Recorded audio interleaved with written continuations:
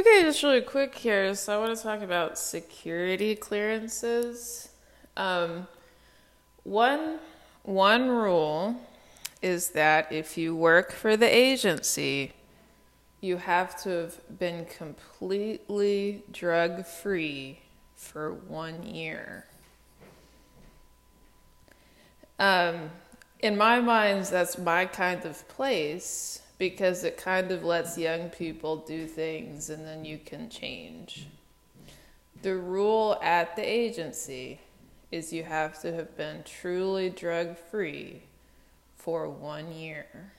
And that's my kind of place, like I said, because you can kind of let people quit and you just can kind of give them a second chance. That is an on paper rule. I have a life story.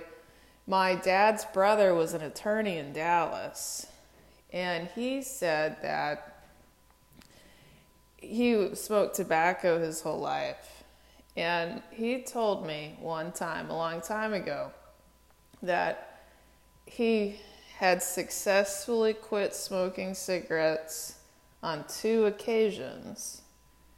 And both times he thought he could smoke an occasional cigarette, and then he had to start smoking every day again. I used to smoke cigarettes. Because he told me that, not one, like Lou in the JFK movie, not one. I have not smoked 1 cigarette in 15 years, or at least 10 years. Conceptually, the occasional cigarettes. It's because my uncle told me that I know.